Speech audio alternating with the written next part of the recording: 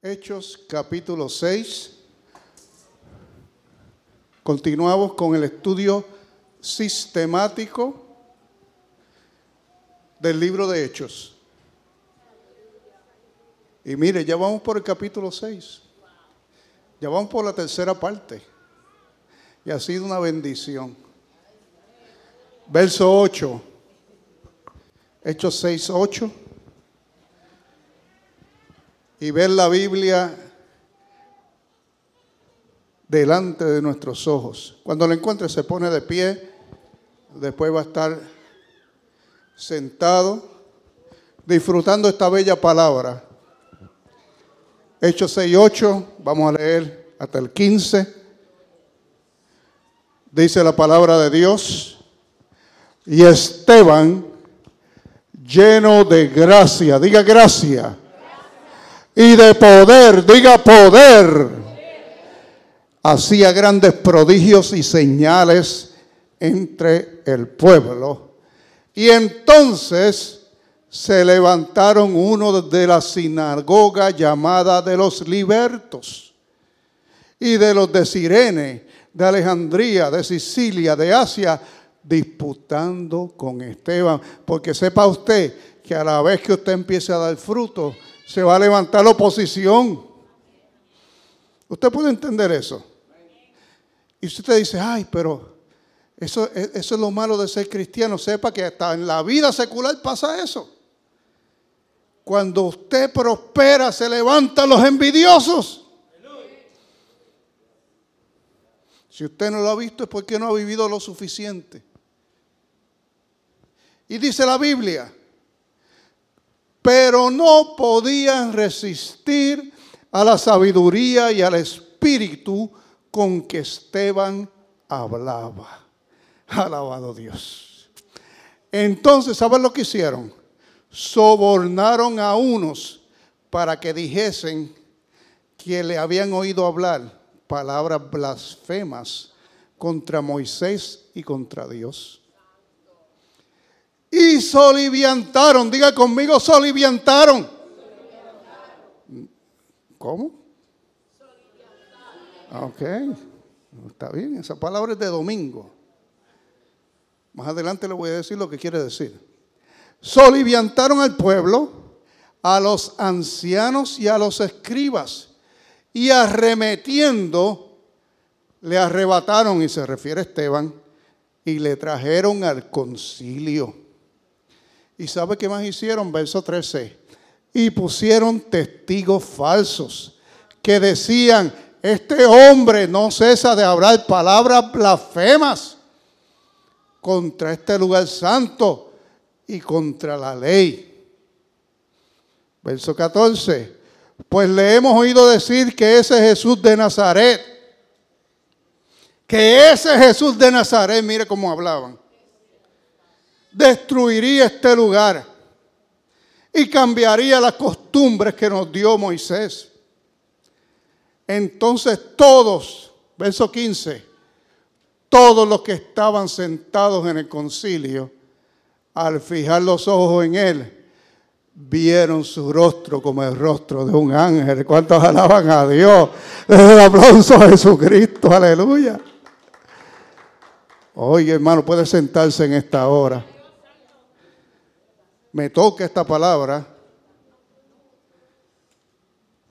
porque cuando lo miraron, el simple hecho de mirar a Esteban les dio testimonio. Usted está viendo, hermano. Con solo mirar a Esteban se dieron cuenta que no era un hombre común, que no era nada de lo que ellos estaban diciendo, porque su rostro era como el rostro de un ángel. Y ese es el título del mensaje: el hombre con rostro de ángel. Y vea qué interesante es la palabra de Dios, porque hasta ahorita hemos visto cómo Dios ha estado usando tremendamente a los apóstoles, especialmente a Pedro y a Juan, con todo tipo de señales y milagros en el libro de los Hechos. Entonces, hay una transición. El libro de Hechos hace una transición y se enfoca en un servidor. En un servidor. ¿Quién era Esteban?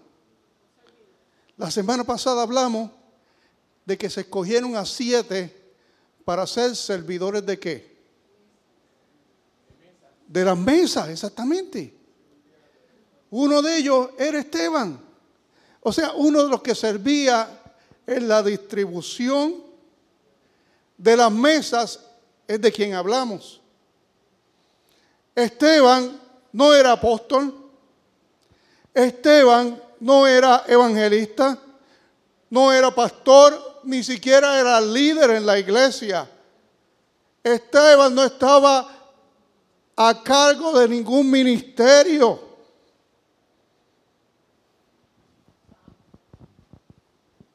Esteban era un diácono, un ujier, como también le decimos.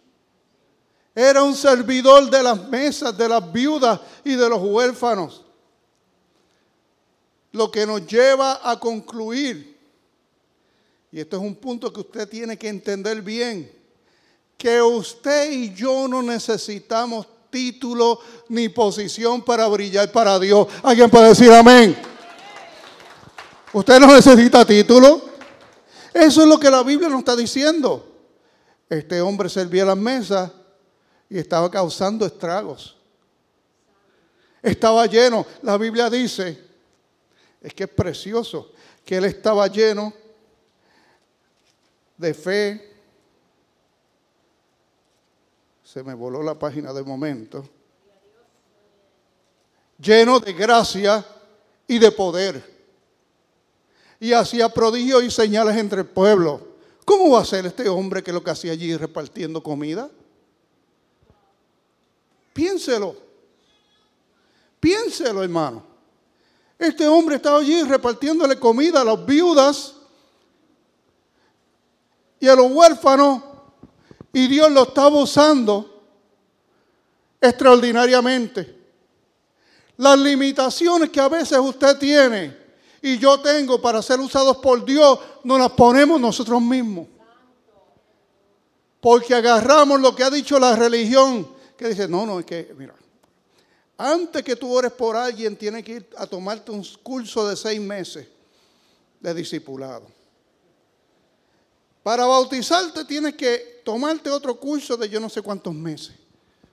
Para mover un dedo tienes que tomarte otro curso. ¿Sabe qué? Esta gente se llenaban de Dios en oración y iban a servir, dirigidos por el Espíritu Santo. Usted no necesita permiso de nadie para orar por otra persona. Alguien alaba al Señor. Usted no necesita permiso de nadie para reprenderle los demonios a su vecino. Usted no necesita permiso de nadie para orar por los enfermos. Una vez alguien me llamó, pastor, estoy aquí con fulano de tal que está enfermo, un amigo mío. Eran como las 11 de la noche. ¿Puede usted venir para acá para que ore por mi amigo? Y yo le dije, hermano, usted no tiene boca. Usted no tiene Espíritu Santo. Usted sabe que usted tiene el Espíritu Santo. Ore por su amigo, reprenda en esa hora y levántelo de ese lugar. Y déjeme dormir a mí.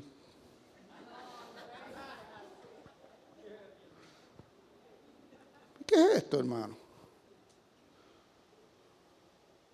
Hay que ser con título para hacer algo.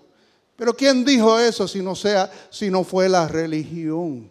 Y no voy a mencionar nombre. Pero usted sabe de qué me refiero. En el Evangelio, Jesús descorrió la cortina para que todos tengamos acceso al Padre. ¿Cuántos alaban a Dios? El mismo Espíritu que está en mí está en ti.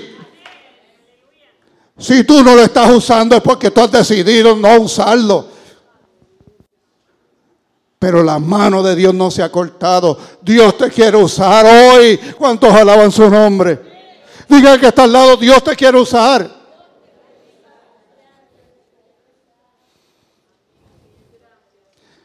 Y Esteban no tenía ningún título. Y ahí estaba Dios. Mire, vinieron de cuántas sinagogas a discutir con Esteban. Mire, que es la Biblia. Vinieron de los libertos. Vinieron de los de Cirene, de Alejandría, de Sicilia, de Asia. Todos, 5 lugares vinieron a disputar con Esteban. Y no podían con la sabiduría de ese hombre. ¿Por qué? Porque estaba lleno, saturado de la presencia de Dios. Y más que nosotros buscar llenarnos de títulos, de estudios, de conferencias, vamos a doblar las rodillas y a saturarnos de la presencia de Dios. La Biblia dice que seremos enseñados por Dios. ¿Qué usted prefiere? ¿Que le enseñe en un seminario o que le enseñe el Espíritu Santo? Dígame. El Espíritu Santo no le va a dar ese diplomita que dice ahí, todo eso. Pero el Espíritu Santo te va a dar lo que tú necesitas para triunfar. Alguien alaba al Señor. Él es. Y yo no menosprecio el que vaya a estudiar. Dice, eso está bueno. Pero cuando miro la Biblia, yo prefiero ir a la escuela que fueron los apóstoles. La del Espíritu Santo, alguien alaba a Dios. Yo prefiero ir a la escuela que fue Jesucristo. La del Espíritu Santo, alguien alaba al Señor. Y Esteban era un servidor, pero se dejó usar. Y estaba lleno de gracia y de poder. Era un servidor que fue usado grandemente y servía con amor.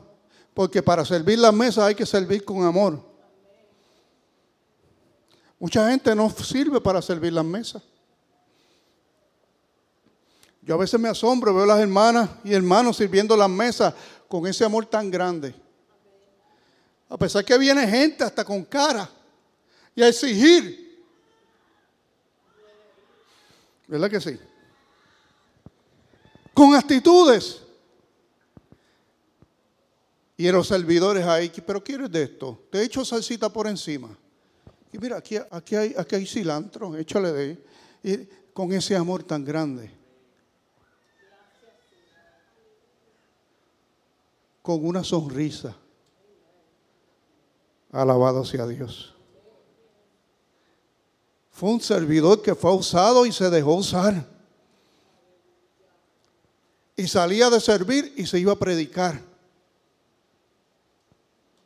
Él servía con amor a la iglesia. Servía con una sonrisa a los quejosos. ¿Qué nos pasa hoy? Que alguien nos hace una queja o nos hace una mala cara y nos ofendemos. Alguien nos hace algo y ya no queremos servir porque estamos muy ofendibles en esta sociedad. Pero el que sirve a Dios no puede ser ofendible. Alguien alaba a Dios. Porque la Biblia dice que tratemos a los demás como si fueran superiores a nosotros mismos.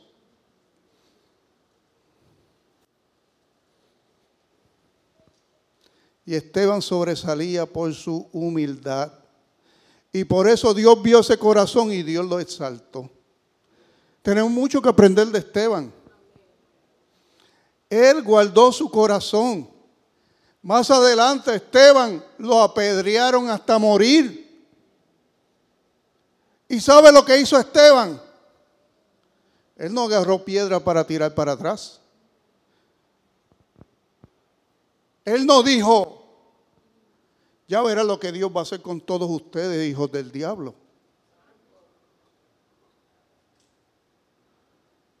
Esteban guardó su corazón. Y dijo, Padre, perdónalo. Qué hombre de Dios. Porque no saben lo que hacen. Cuando usted está sirviendo la mesa y usted ve gente que no es agradecida, no se los toma en cuenta. Porque no saben lo que hacen. ¿Alguien alaba a Dios? Cuando usted ve gente que nunca ayudan, pero son los primeros en la línea, no se los toma en cuenta. ¿Alguien dice amén? Cuando usted ve gente que hemos visto, no aquí, pero en otros lugares, en actividades, en iglesias, inclusive, que se mete gente hasta a robarse las cosas. Usted no se lo toma en cuenta, hermano. Porque no saben lo que hacen. Nuestra lucha, dice la Biblia, no es contra carne ni sangre. El enemigo quiere que se dañe tu corazón para que dejes de servir. El enemigo quiere dañar el corazón de los pastores con malas experiencias para que los pastores digan, no, ya no voy más. Por eso Él nos dice, guarda tu corazón, porque de él mana la vida. Alguien alaba al Señor. Guarda tu corazón, aleluya. Lo que haga la gente, ¿qué importa? Guarda tu corazón. Ay, vino uno por ahí con una historia triste. Ay, el pastor vino y lo ayudó y se llevó $800. Y después todo lo que dijo era mentira. Guarda tu corazón, porque tú hiciste lo correcto. Allá él, porque esos 800 le van a costar muchísimo. Pero uno sembró en el reino. ¿Alguien alaba a Dios? ¿Verdad que sí? Guarda tu corazón. Guarda tu corazón, porque de él mana la vida. Estas cosas, el enemigo las quiere usar para destruir a uno. Ay, pero que mira que este hombre que llegó de allá, esta mujer, esta familia, vinieron y yo los ayudé y después se fueron. Y me dice, guarda tu corazón. Tú los ayudaste, no los arruines ahora. Entrégalo en las manos de Dios. Dice, esos 500 que le di, los siembro en el reino. ¿Está viendo? Los siembro en el reino, Señor. Y me olvido de eso. Están sembrados en el reino, van a dar fruto. No lo lleve como algo personal. Acuérdese que es el enemigo que está detrás de todo eso.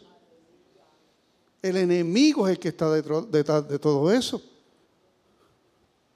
Guarda tu corazón. Todas estas cosas son pruebas. Esteban lo mataron y él guardó su corazón hasta lo último. A Cristo le hicieron lo mismo y guardó su corazón. Esa es la prueba del cristianismo verdadero. Porque cuando todo sale perfecto y todo el mundo te quiere, pues es fácil amar a la gente. Esteban era humilde, guardó su corazón y a lo último Dios lo recompensó cuando él vio los cielos abiertos. Él miró y vio los cielos abiertos. Qué bendición de Dios, hermano. Eso lo vamos a ver la semana que viene. Lo estaban matando. Yo pienso que a él ni le dolió. Que él estaba, dice la Biblia, puesto los ojos en Jesús, el autor y consumador de la fe. Esteban estaba tan enfocado en Jesús que le podían hacer lo que sea y él seguía mirando a Jesús. Que mucho hay que aprender de Esteban. Que mucho hay que aprender de Esteban. Y Esteban, y él mirando arriba, decía, veo los cielos abiertos. Y aquella gente enfurecida, blasfema, blasfema. Y él mirando al Padre, al Hijo, al Espíritu Santo, aleluya. Uy, papá, espérame que voy por ahí. Pero cuando el enemigo no puede vencernos, y escuche bien, esto es bien importante. Cuando el enemigo no puede vencernos, envía mentiras, que fue lo que hizo con Esteban. Levanta falsas acusaciones. ¿A alguien le ha pasado eso? ¿Verdad? Mentiras, falsas acusaciones. Pero Esteban era un hombre intachable. Y ellos no podían resistir la sabiduría y el espíritu con que él hablaba. Verso número 10. Y como no pudieron contra él, buscaron testigo falso. Testigo falso. Y soliviantaron al pueblo. Aquí voy a decirle lo que quiere decir eso. Soliviantaron significa incitaron al pueblo. incitaron al pueblo y a los ancianos y a los escribas en contra de Esteban. Y lo llevaron al concilio para enjuiciarlo. Y el concilio, que ya 2 o 3 veces había tenido que soltar a los apóstoles, que lo hemos visto en semanas anteriores. El concilio estaba molesto con los cristianos y encontraron a alguien con quien desquitarse. Esteban. No le hicieron ni juicio ni nada. Ellos no se suponía que tomaran la vida de este hombre.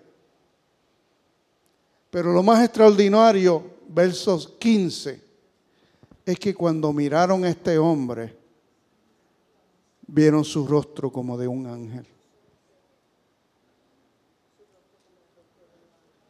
Póngame el 15, el versículo 15, por favor, 6:15. Entonces todos estaban sentados y fijaron los ojos en él. Toda la atención fue a donde él. Y Dios permitió que vieran su rostro como el rostro de un ángel. Porque su rostro reflejaba la presencia de Dios en su vida. Decimos amén. La pregunta que yo le hago a usted y me hago yo mismo en esta hora, cuando la gente nos mira, ¿qué ve?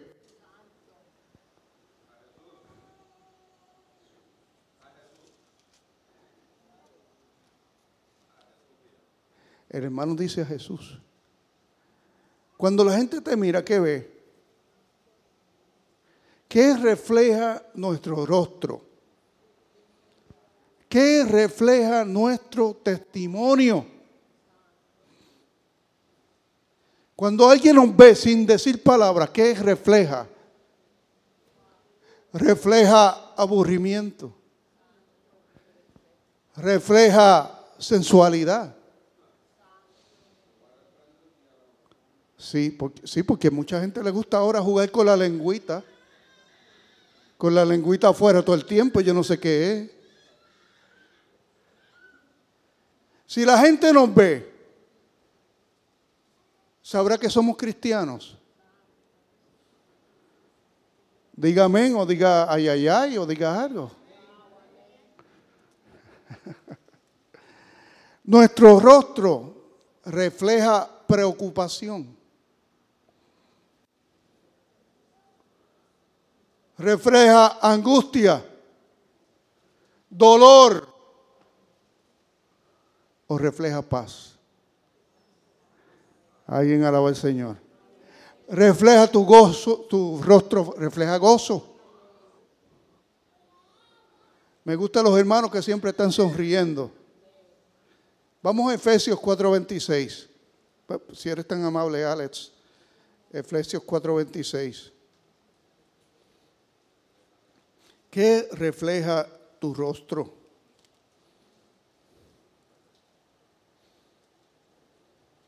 Dice la Biblia, airaos, pero no pequéis. Es imposible pasar por esta vida sin airarse. Pero no dejes que el coraje o la ira tome control de tu vida. La gente te va a hacer cosas. Pero Dios dice que no se ponga el sol sobre vuestro enojo. No deje que eso tome control de tu vida, que por la noche todavía no estés pensando en eso. Porque si no, verso 27, ni deis lugar a quién. Porque si lo haces, le estás dando lugar al diablo. Le estás dando lugar al enemigo. Dios nos dice, no hagas esto. Deja las cosas de antes. Verso 28. El que hurtaba, no hurte más. Ay, pastor, es que yo trabajo en esa tienda y siempre en esta tienda como que le corremos el lápiz a los clientes. Como que le ponemos un poquito más, así nos enseñaron. ¿Sabe qué? Váyase de ese lugar. El que hurtaba no hurte más. ¿Alguien dice amén? Porque si tú estás en un trabajo que te hacen robarle a los clientes, pues entonces eso no es un trabajo donde Dios te quiere, sino que trabaje haciendo con sus manos lo que es bueno para que tenga que compartir con el que padece necesidad. Dios te va a bendecir. Ninguna palabra, verso 29, corrompida salga de nuestra boca. ¿Usted está viendo? Ninguna palabra corrompida salga de vuestra boca, sino la que sea para la necesaria edificación, a fin de dar gracia a los creyentes, a los oyentes. No podemos hablar cosas corrompidas. No podemos estar hablando negativo todo el tiempo. Alguien alaba a Dios. Si usted habla negativo todo el tiempo, ¿qué va a pasar? Será una persona negativa. Cosas malas le pasan a todo el mundo. Pero Dios es más que poderoso para sacarnos en victoria. Alguien alaba a Dios. Ninguna palabra corrompida. Deja de hablar malo. Un cristiano no habla malo. ¿Cuántos amenes escuché? Los cristianos no hablan malo. Y yo sé que llegamos al Señor y algunos veníamos con la boca sucia. Pero es hora que usemos la pasta de dientes celestial. Y poquito a poco empecemos a eliminar esas cosas del vocabulario. Decimos amén, iglesia. Ninguna palabra corrompida salga de vuestra boca, sino palabras para edificar. Palabras corrompidas son palabras de crítica contra nuestros hermanos, porque todos podemos criticar. No, que el gobierno, pero la crítica que más condena la Biblia es la crítica entre hermanos. Ora por tu hermano. Bendícelo. Después dice, dale siguiente. Y no contristéis al Espíritu Santo de Dios, con el cual fuiste sellado para el día de la redención. Porque todas estas cosas lo que hacen es apagarle el Espíritu. Usted no quiere apagarle el Espíritu. Usted lo que quiere es que el Espíritu esté potente en usted para que ande como Esteban. Lleno de Dios, aleluya. Lleno del Señor. Así que mire, en la Biblia hay otro ejemplo de otro hombre que tenía el rostro como un ángel. ¿Alguien sabrá quién era? Sí, Señor. Moisés. Moisés también. Dice la Biblia que después de estar 40 días a solas con Dios en el monte, cuando bajó del monte, el brillo que tenía en su rostro era tan grande que los hermanos tuvieron que ponerle un velo porque les daba miedo su rostro. ¿Qué le parece? Brillaba de verdad este hombre. Un rostro angelical. El brillo que Dios pone en la gente que pasa tiempo con Él. Decimos amén, iglesia. ¿Quieres brillo en tu rostro? Pasa tiempo con Dios. Métete en la palabra. La palabra de Dios es medicina. Dice que Dios rejuvenece el rostro. Aleluya. Él lo hace. Estas son las cosas que hace Dios, hermanos míos. Pero vea que cuando Moisés subió al monte no le brillaba el rostro todavía. Fue cuando bajó. Si no crea que el rostro le va a brillar sin subir al monte. Alguien alaba a Dios. Sin pasar tiempo con Dios. Ahí está la clave, aleluya. Ahí está la clave, porque esto no se pega. Hay gente que anda por las iglesias errantes, detrás de los profetas, detrás de los famosos. Ay, que me ponga la mano para que se me pegue eso. No. Dale rodillas, aleluya. Busca el monte. Échale leña al fuego, aleluya. para que veas que Dios te va a bendecir. No importa quién seas, porque Dios no hace acepción de personas. Él quiere usarte como medio para tocar a esta generación que necesita tanto y tanto de Cristo. Alguien puede decir amén. Pero hay que subir el monte primero. Hay que buscar la madera. Hay que meterle leña al fuego, hermanos míos. No hay otra forma. Métele leña al fuego. Mientras escribía esta palabra, el Señor me recordó el testimonio de un hombre conocido aquí en Estados Unidos. Quizás algunos lo conozcan, quizás otros no. Pero hubo un famoso boxeador que se llamó George Foreman. ¿Algunos lo conocieron por ahí? George Foreman. Cuando George Foreman empezó a boxear, era un hombre tan grande y tan feo que le metía miedo a la gente. Los boxeadores le tenían pánico. He was really mean. Era malo. Era incapaz de reírse. Se le paraba a los oponentes y los miraba para abajo como cuando uno como que quiere comerse algo. Como que... Y ganó el título del peso completo. Y todos le tenían miedo. Hasta que un día, como todo lo que sube baja, ¿verdad? Hasta que un día perdió. ¿Y sabe lo que pasó? Porque eso no es lo importante. Lo importante fue que un día ese hombre, George Foreman, conoció a Jesucristo. Conoció a Jesucristo un día. E inclusive fue al ministerio a servir.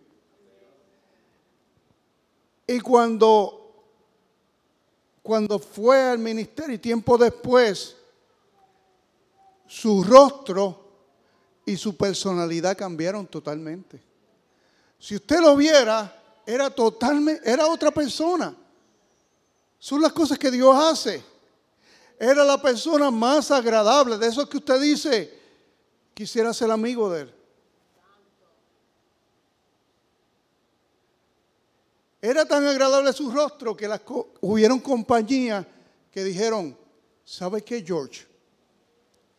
Tenemos este producto aquí de cocinar, de hacer hamburguesas y cosas de esas. Tú puedes poner el nombre tuyo ahí y lo vendemos. Y ahí empezaron a hacer ¿cómo le llaman eso? Unas planchas de hacer hamburguesas y bacon y toda esa cosa. Y él salía en la televisión. Yo no sé si usted tiene que haberlo visto. Si ahí, por ahí, usted va, todavía lo venden por ahí. Usted tiene una, hermano. Y salieron buenas también. Y tenía los grills de George Foreman. Y él salía con su cosa y se reía con la gente y los vendía. La persona más agradable. Cristo hace eso. Ganó más dinero vendiendo esas porquerías que boceando allá. ¿Cuántos alaban a Dios? Hoy nadie recuerda el monstruo que era George Foreman cuando boxeador, cuando empezó. Porque un día vino Cristo y cambió su rostro. Y Dios quiere cambiar tu rostro. Que tu rostro refleje a Jesucristo. Donde quiera que tú vayas. Alguien dice amén. Póngase de pie en esta hora. Vamos a orar. Dios quiere cambiar tu rostro. Porque hay gente que necesita rostros sonrientes. Hay gente que necesita rostros llenos de gozo. Hay gente que necesita no mirar más gente preocupada. No escuchar gente hablando de la inflación. Hay gente que necesita escuchar gente hablando de esperanza. Y Cristo es la esperanza de esta humanidad. Alabado sea Dios. Póngase de pie en esta hora y levanta una mano al cielo. Padre, gracias. Dele gracias a Dios. Porque tú eres el único que cambias el lamento en baile. En esta hora te pido que entres en mi corazón y quites todo aquello que te desagrada, Dios. Perdóname por mis malas actitudes, Dios. Perdóname por mis pecados, Señor. Saca de mí lo que no sirve y pon en mí de tu espíritu. Que tu rostro brille en mí, Señor. Que tu rostro brille en mí, papá. Que refleje el gozo, la paz. Que refleje, Señor, que tú estás en mí. Perdóname, Dios. Escribe mi nombre bien claro en el libro de la vida, papá. En el nombre del Padre, del Hijo y del Espíritu Santo te doy gracias.